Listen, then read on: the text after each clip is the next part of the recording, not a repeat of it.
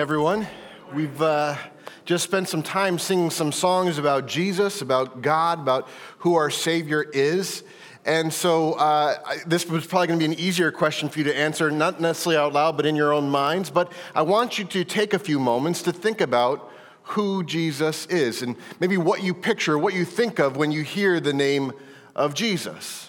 It's an important question to ask ourselves, not just because we want to know, do we know Jesus for who he is or what he's done, but also because I think it's important we know what Jesus is doing, right? And that really comes under our understanding when we get a chance to know who Jesus actually is. We're going to be in Mark chapter 12 today. We're going to be right towards the tail end of the chapter. We're just going to look at a few verses together, verses 35, 36, and 37. And as you're turning to that passage in Mark chapter 12, again, I just want to challenge you to think about what you picture when you think of Jesus or when we call to name Jesus in our songs of worship. See, Mark tells us in the very first chapter, in the very first verse of his gospel, that he's written this gospel as an account of the good news about Jesus Christ, Jesus the Messiah, the Son of God. So as we read through Mark and as the name of Jesus is brought up, what do you picture? I think for some of us, we picture Jesus sitting next to us on a bench and just inviting us to share the details of our day. You know, others have in mind a man with long hair, a white robe, and a blue sash. Others of us might have more of a superhero in mind, someone that we call on when we're going through something difficult who will, we believe, swoop in and rescue us from our circumstances and save the day. Others of us might be thinking about a voice on the other end of the phone, someone that we can talk with whenever we need to, and that he'll pick up the phone whenever we call upon him.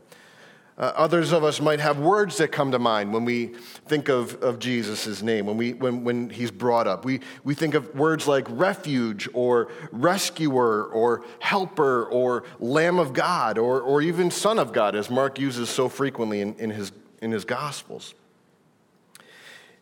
The point I'm trying to make here is that many of us have different ideas about who Jesus is. We have different pictures in our minds about who Jesus is and what he's done, and there's really only one way for us to discern who Jesus actually is, to know him fully. And it matters that we know him fully, church, because when we know him fully, we understand him rightly. We understand what he came to do. We understand who he is and what promises of God he fulfills. And that actually should have and does have an impact on how we live our day-to-day lives. Not just the things we do, but impacts the courage we have to face the circumstances in front of us and the path that God's laid out before us. And so I want us to know Jesus fully, and really the only way that we can really discern who Jesus is, the best, the right, the good way of knowing and understanding who Jesus is for us to turn to our Bibles and to seek him there. The author of Hebrews tells us that God spoke through the prophets long ago, but today, now, he speaks to us through the Son of God, Jesus Christ. And so the invitation of our passage this morning, as we're going to find out, is really an invitation for us to know Jesus more fully. To picture him not just as this this small area of knowing Jesus and to envision this is my Jesus, but to understand that Jesus is probably much larger and greater and more awesome than you dare even imagine. So turn with me to Mark chapter 12. I'm going to just read a few verses for us here. Picking up in verse 35. Mark writes here in verse 35, and as Jesus taught in the temple, he said, "How can the scribes say that the Christ is the son of David? David himself in the Holy Spirit declared, 'The Lord said to my Lord, sit at my right hand until I put your enemies under your feet.' David himself calls him Lord, so how is he his son?" And the great throng heard him gladly. Father, may we hear you gladly this morning. May your words bring life and hope and excitement. May they bring conviction where we need conviction and challenge and encouragement where we need challenge and encouragement. But Lord, I pray through it all that we would receive your word in a glad manner, Lord. Grateful for how you speak into our lives. May your word bear fruit in our lives, we pray today. In Jesus' name, amen. Well, as we've been talking, one of the characteristics of Jesus' last days was one of conflict.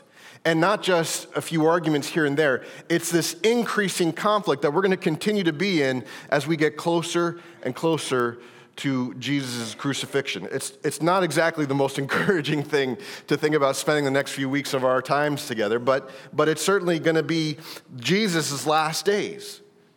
They were one of conflict.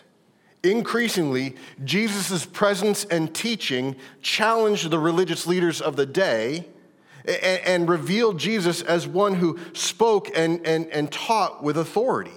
And it was something unlike anything the people had ever experienced before. And so as the crowds and the people become more and more interested in who this Jesus is, the religious leaders become more and more frustrated by the shift of their influence from their influence over the crowd to the crowd's interest in Jesus. And it creates this space of conflict.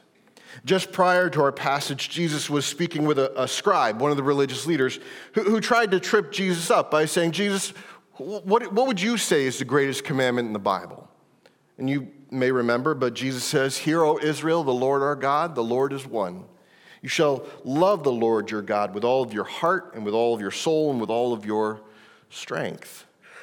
The funny thing or interesting thing about this little interaction is that both Jesus and the scribe are in agreement. They both agree. That is the greatest commandment. You're right. And so for the scribe, he hears this. He goes, okay, yeah, you've answered well, Jesus. And Jesus tells him, you're not far from the kingdom. Now, this sounds like Jesus is complimenting him. In some ways he is, but it also is like this backhanded compliment. To say to this man who was expected to be already in the kingdom of God because he's this religious ruler, this one with authority, to say you're not far from the kingdom kind of implies you're not yet there, right? But hey, you're getting close. You're much further along than some of your colleagues there in the Sanhedrin. And so for Jesus to say that he was close was something of a disturbing challenge that not only shut him up, but all of the religious leaders. At that point, they kind of step back from asking Jesus questions. And so Jesus goes from being on the defensive, where he's being kind of examined and challenged, to now going on the offensive as we start in our verse here in 35. In verse 35, Jesus asks a question. He says, how can the scribes say that the Christ, the Messiah, is the son of David? Now, his attention has shifted from this singular scribe who would ask him a question to now the crowd that's with him. How can the scribes say that the Christ, the Messiah, is the son of David? Now, it's essentially a rhetorical question. I don't think Jesus was expecting a response because most Israelites in those days knew the answer to this question. Right? The Old Testament expectation of the Messiah was that the Messiah would come from the line of David. He would be a son of David. And so it was common knowledge. There's a promise that God made to David through the prophet Samuel in 2 Samuel chapter 7. Let me read it for us. God says through Samuel to David, when your days are fulfilled and you lie down with your fathers, I will raise up your offspring after you, who shall come from your body, and I will establish his kingdom. He shall build a house for my name, and I will establish the throne of his kingdom forever. I will be to him a father, and he shall be to me a son. When he commits iniquity, I will discipline him with the rod of men, with the stripes of the sons of men, but my steadfast love will not depart from him. As I took it from Saul, from whom I put away from before you. And your house and your kingdom shall be made sure forever before me. Your throne shall be established forever. Now, initially, it was believed that God was talking about Solomon, David's son, but as the kings of Israel and Judah, as history unfolds and you see the kings of Israel and Judah kind of live out their existence, it became clear that there was still one to come. Why? Because Solomon and the kings that followed all failed to be faithful to the Lord. See, the promise that God makes to David through Samuel was the promise of a greater king who would be from David's lineage. And in this king, his kingdom would be established forever, unending. His reign as a king would be defined by righteousness and justice, peace, and faithfulness. You see, in the first century when Jesus lived, the expectation of the Messiah was that he would come from the lineage of David. You could trace his family heritage back to David, which is, when we celebrate Christmas and we think of the city where Jesus is born in Bethlehem, it's called the city of David, a place where someone would come from David's line. That's why it's so significant. And the kingdom, the king, as the first century expectations were of the Messiah, is that this Messiah would recapture full control of the holy city. He would recapture and rule the land. He would push out the oppressors and their enemies. But this here is where their expectation, what they thought of the Messiah, would reach its limits. Now, church, I just want you to consider something. I don't know what you envision, what you think of when you think of Jesus. But I want you to know that when the scribes and the religious leaders thought of the Messiah, their expectation was not complete. In fact, it was very incomplete, because they had this expectation that he would be a king who would defeat their enemies, would reestablish Israel's rule and reign in Jerusalem and independence, and would rule with authority, with power. But that was it. See, their expectation was that the Messiah would execute God's salvation, but he himself would not be the basis or the content of that salvation. He would be somewhat like a messenger that God has sent, one to do a great work, similar probably in their minds and in line with what the judges did in the Old Testament. When Israel cried out for help, God would call upon a judge to come in and rescue his people, to draw them back to Israel. But see, Jesus' question to the crowd helps us understand that there's something different about what Jesus is drawing our attention to. Because, yeah, of course, Jesus could ask the question, isn't the Messiah supposed to be the son of David? And they would all say, yeah, that's our expectation, that's what we thought. But I think Jesus installs just a subtle emphasis that should change how we hear it. Because basically, Jesus says, how can the scribes be justified in calling the Messiah merely the son of David?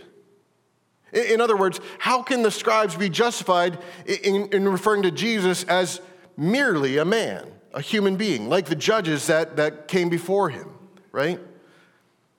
You see, Israel expected a Messiah, but their expectation of the Messiah was incomplete. It'd be kind of like saying that we know Jesus as our friend and our refuge, but we don't know him as the Lamb of God, by whose sacrifices were clothed in righteousness. Right? Or like saying that Jesus was a good teacher or prophet, but not the Son of God. So I think sadly, many people had an incomplete understanding of who Jesus was and is, but he's so much more than merely a human king. He's more than that, church. He's more than just someone who rescues us from our hard circumstances and comes in and out of our lives when we call upon him.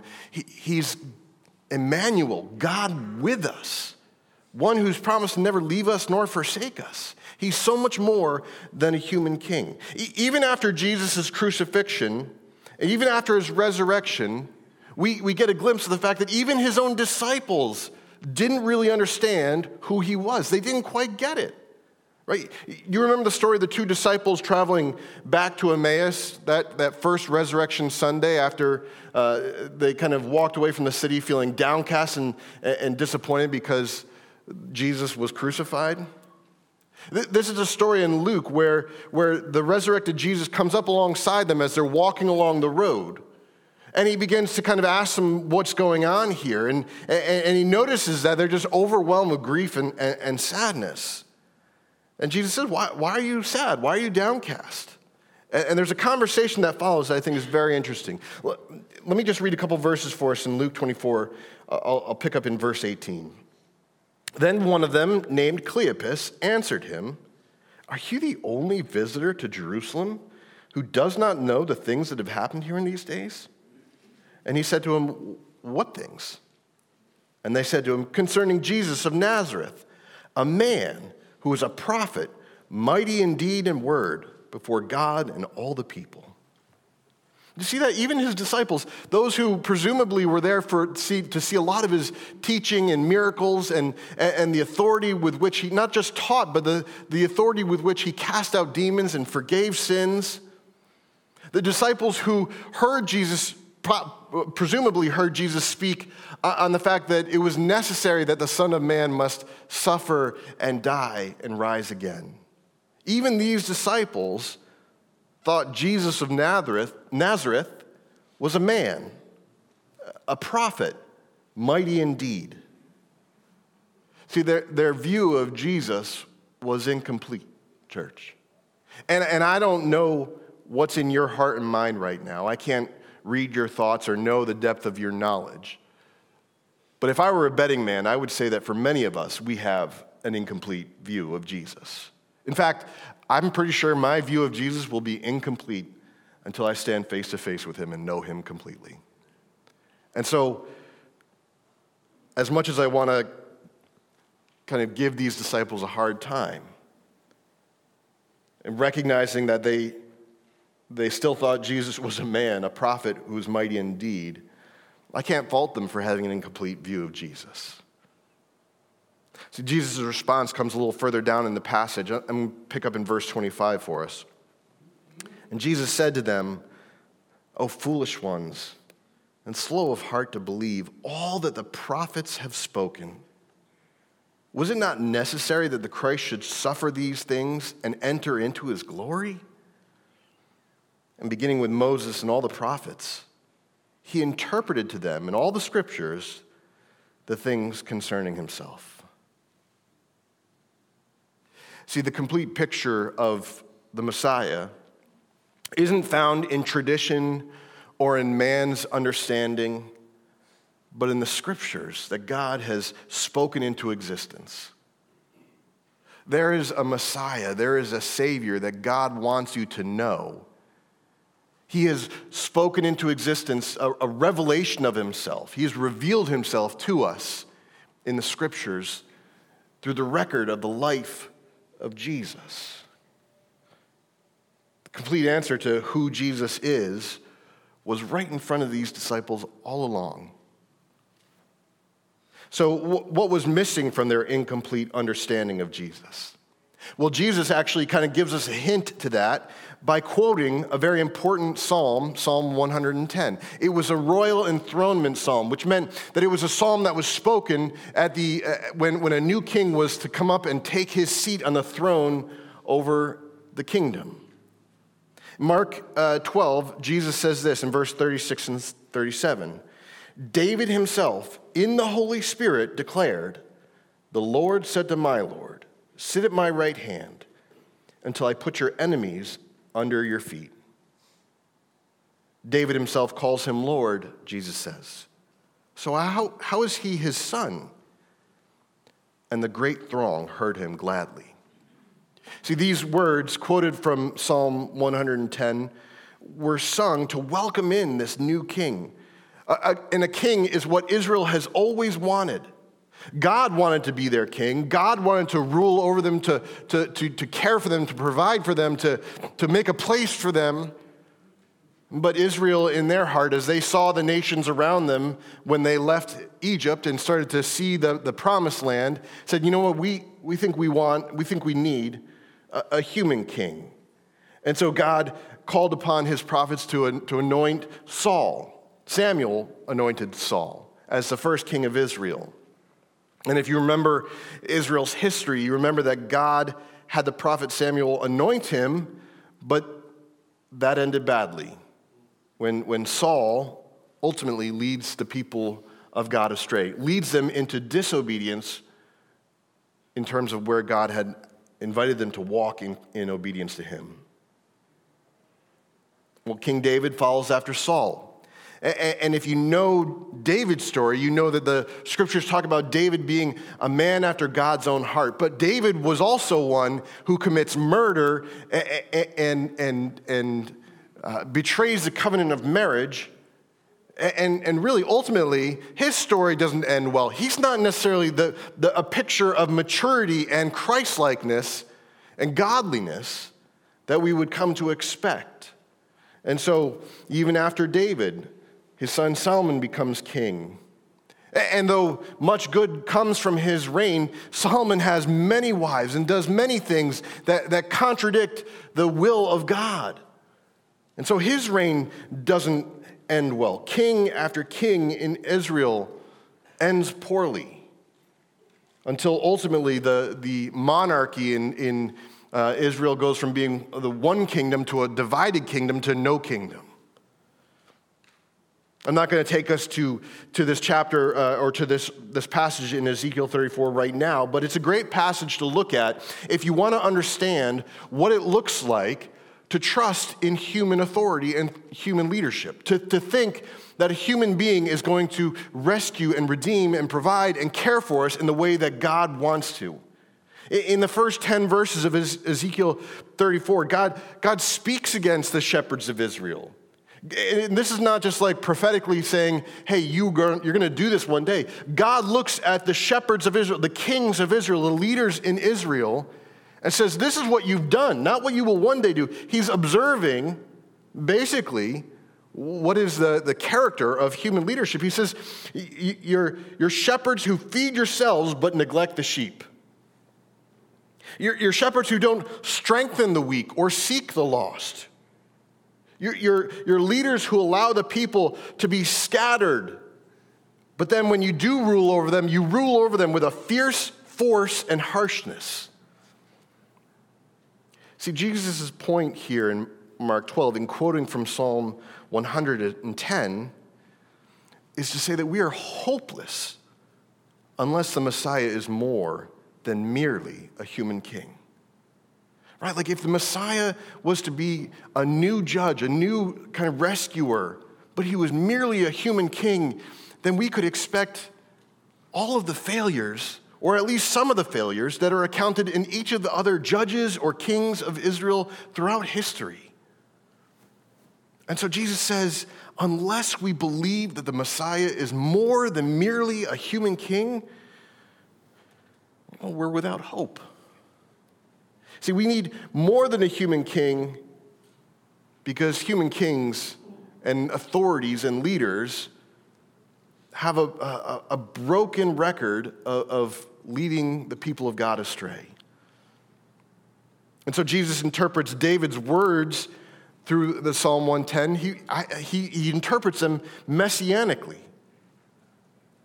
When he says, my Lord's, when the Lord says to my Lord, he's ultimately saying when Yahweh, the God of Israel, says to the Messiah, the son of David, the coming king, when he says, Yahweh says to Messiah, sit at my right hand until I put your enemies under your feet, he's essentially saying, Yahweh is saying the God of Israel enthroning the Messiah as Israel's king, and then Israel's enemies become Yahweh's enemies.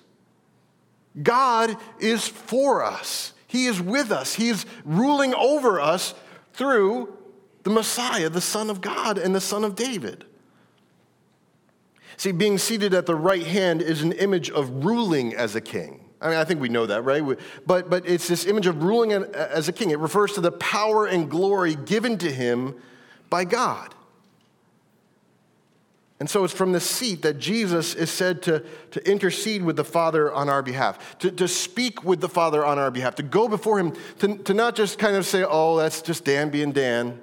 No, to ask the Father's forgiveness on my behalf, to provide righteousness to me on my behalf, to provide a way where there is no way.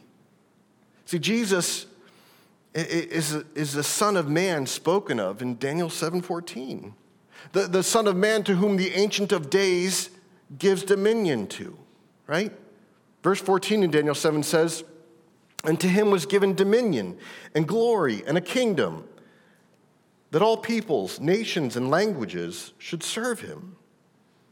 His dominion is an everlasting dominion which shall not pass away, and his kingdom one that shall not be destroyed. See, as the Messiah, the scribes are right to say that he would be a son of David and descend from David's family line. That's common knowledge. That's what every Israelite was taught to expect. But Jesus is more than that. He's not merely a man. He's the chosen Son of Man to whom God gives the throne of an everlasting kingdom to. See, church, what this means is that we don't have a king who sends a knight in shining armor to come and rescue us. The king doesn't send his best military leader to come and rescue his people. The king himself goes forth to rescue us and to redeem us. Church, I want us to know Jesus more. I want us to live in the confident faith that Jesus was more than merely a man. That his sacrifice on the cross was more than just a sacrifice, but won us something, won us forgiveness and righteousness. That Jesus was more than, well, he was more than just a man.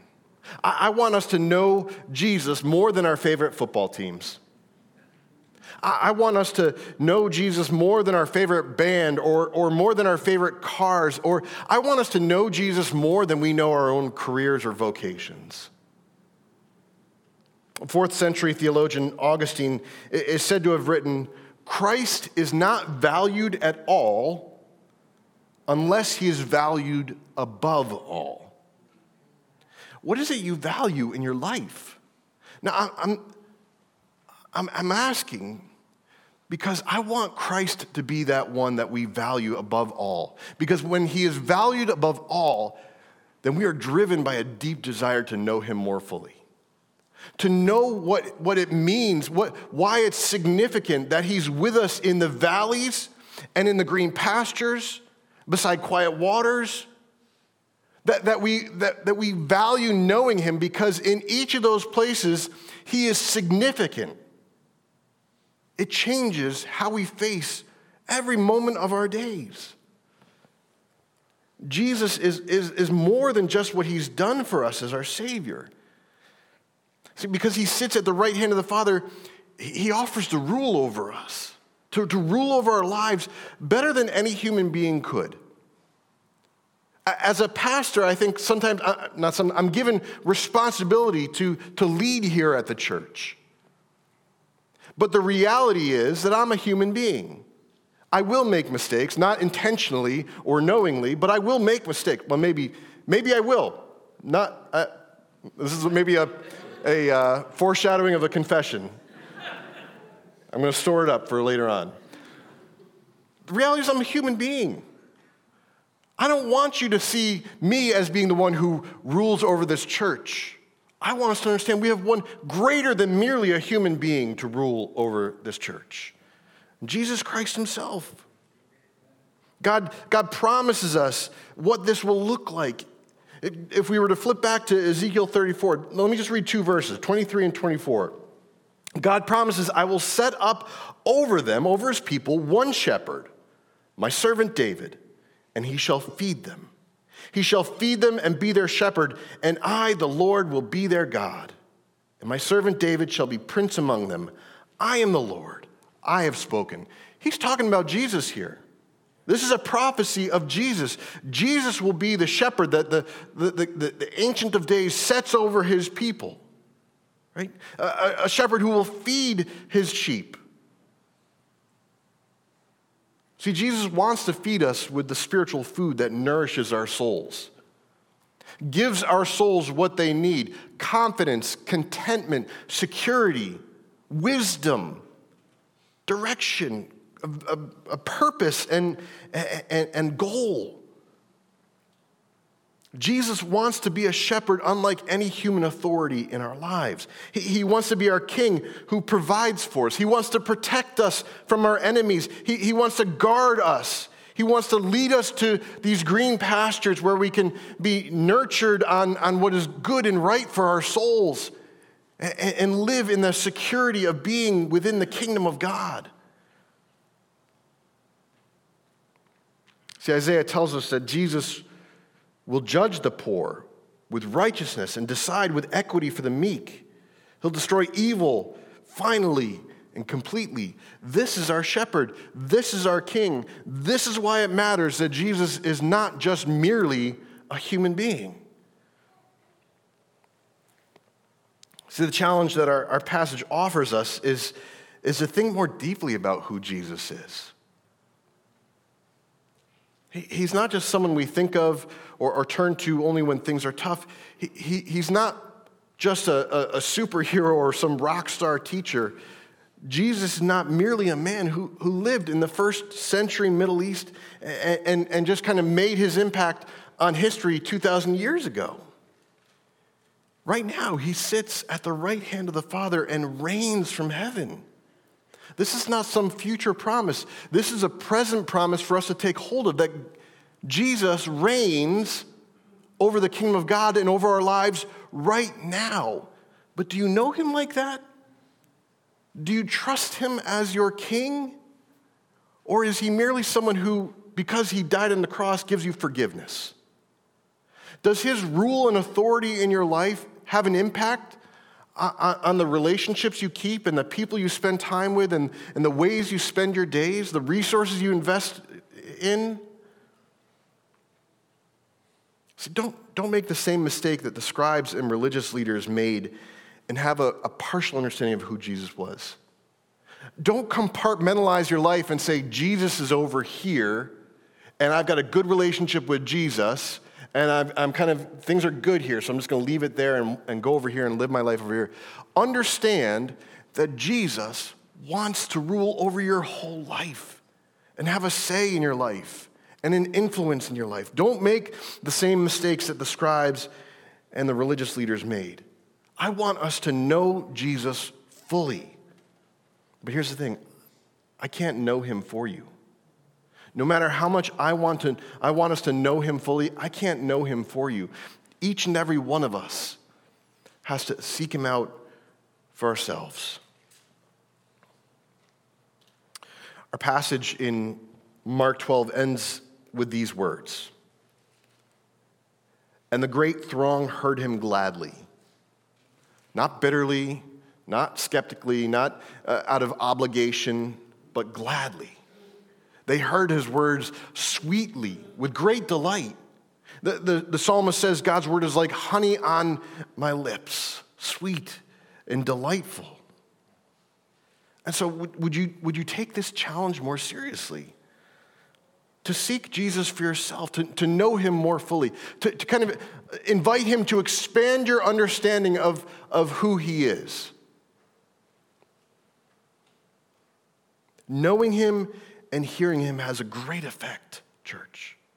It's like the voice in the head of a runner that just keeps on running, right? It encourages them to finish the race, keep going. No matter how much pain is in their legs or in their stomach, no matter how much their body's cramping up, it's that voice that says, keep going. The word of God, the revelation of Jesus, of who he is, has a great effect in our lives. Earlier in our time this morning, I had us look briefly at the story of the resurrected Jesus coming alongside the two disciples on the road to Emmaus. What I didn't have us look at was the transformation that happened in these two disciples as a result of hearing Jesus and knowing him more fully as Jesus taught about himself in the prophets and the writings of Scripture. In Luke 24, Jesus sits down to share a meal with these two disciples, and listen to what happens. When he was at table with them, he took the bread and blessed it and broke it and gave it to them.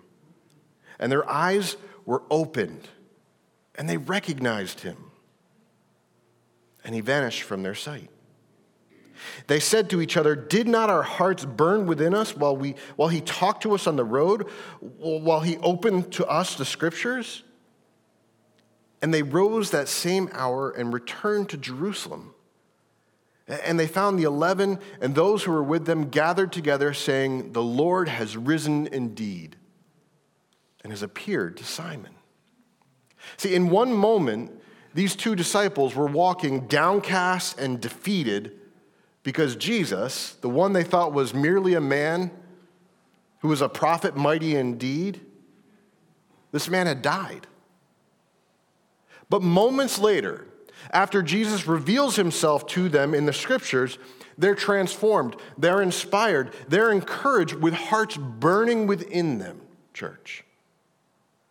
The sort of thing they did, leaving after supper, traveling another 7 miles back to Jerusalem, back to the place where they feared for their lives, and so much so that the disciples locked themselves in a room. These two disciples had met Jesus in such a way that he'd inspired something within them to go back to the rest of the disciples and to let them know it's true, Simon has seen the risen Lord.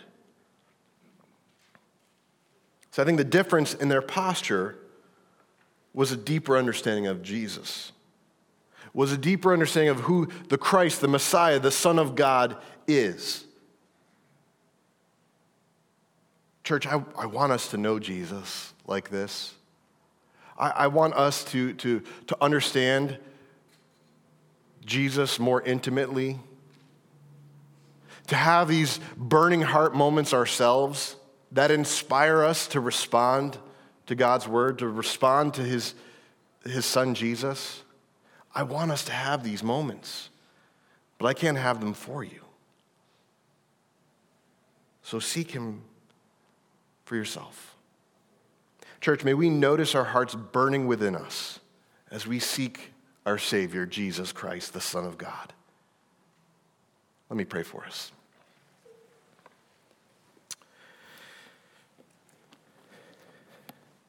Heavenly Father, Lord, I am so thankful that you are a God who desires to be known, to reveal yourself to your people. Lord, this is certainly a world that needs to hear from you. And not just hear words about you, but to have a knowledge of you that inspires us from within, that challenges us, that makes our hearts burn within us as we see the wisdom of your promises and your plan unfold before us. Lord, I pray that as we think about what you're doing here at Trinity, that we would be a people who submit to your authority, not to Dan's authority, but to your authority, Lord. May we have the wisdom to discern the difference between the pastor's wisdom and knowledge and authority and God's wisdom and knowledge and authority. And may we cling to and desire more of your wisdom and your authority and your rule over our lives. I know that that's not a popular idea in this day and age, Lord, to be a people who are ruled over. But Father, we know that you are a good shepherd, that you are a shepherd who provides and protects and cares for his sheep. You are not a king who looks to build up a treasury of treasures for yourself, but Lord, you have established this kingdom that your people might live in it under the reign of a good king who loves them dearly, desiring them to be children of God. So Lord, empower us, challenge us, encourage us. Give us the strength to persevere in seeking Jesus more each day. And in seeking him, become more and more like him. God, you are for us. You are not against us. So Lord, may this desire, may we think of this desire and realize it's possible because you can make it possible. Thank you for loving us. May you make this true of us, that we would be a people who not just seek Jesus, but know Jesus more intimately and fully. For it's in his name we pray. Amen.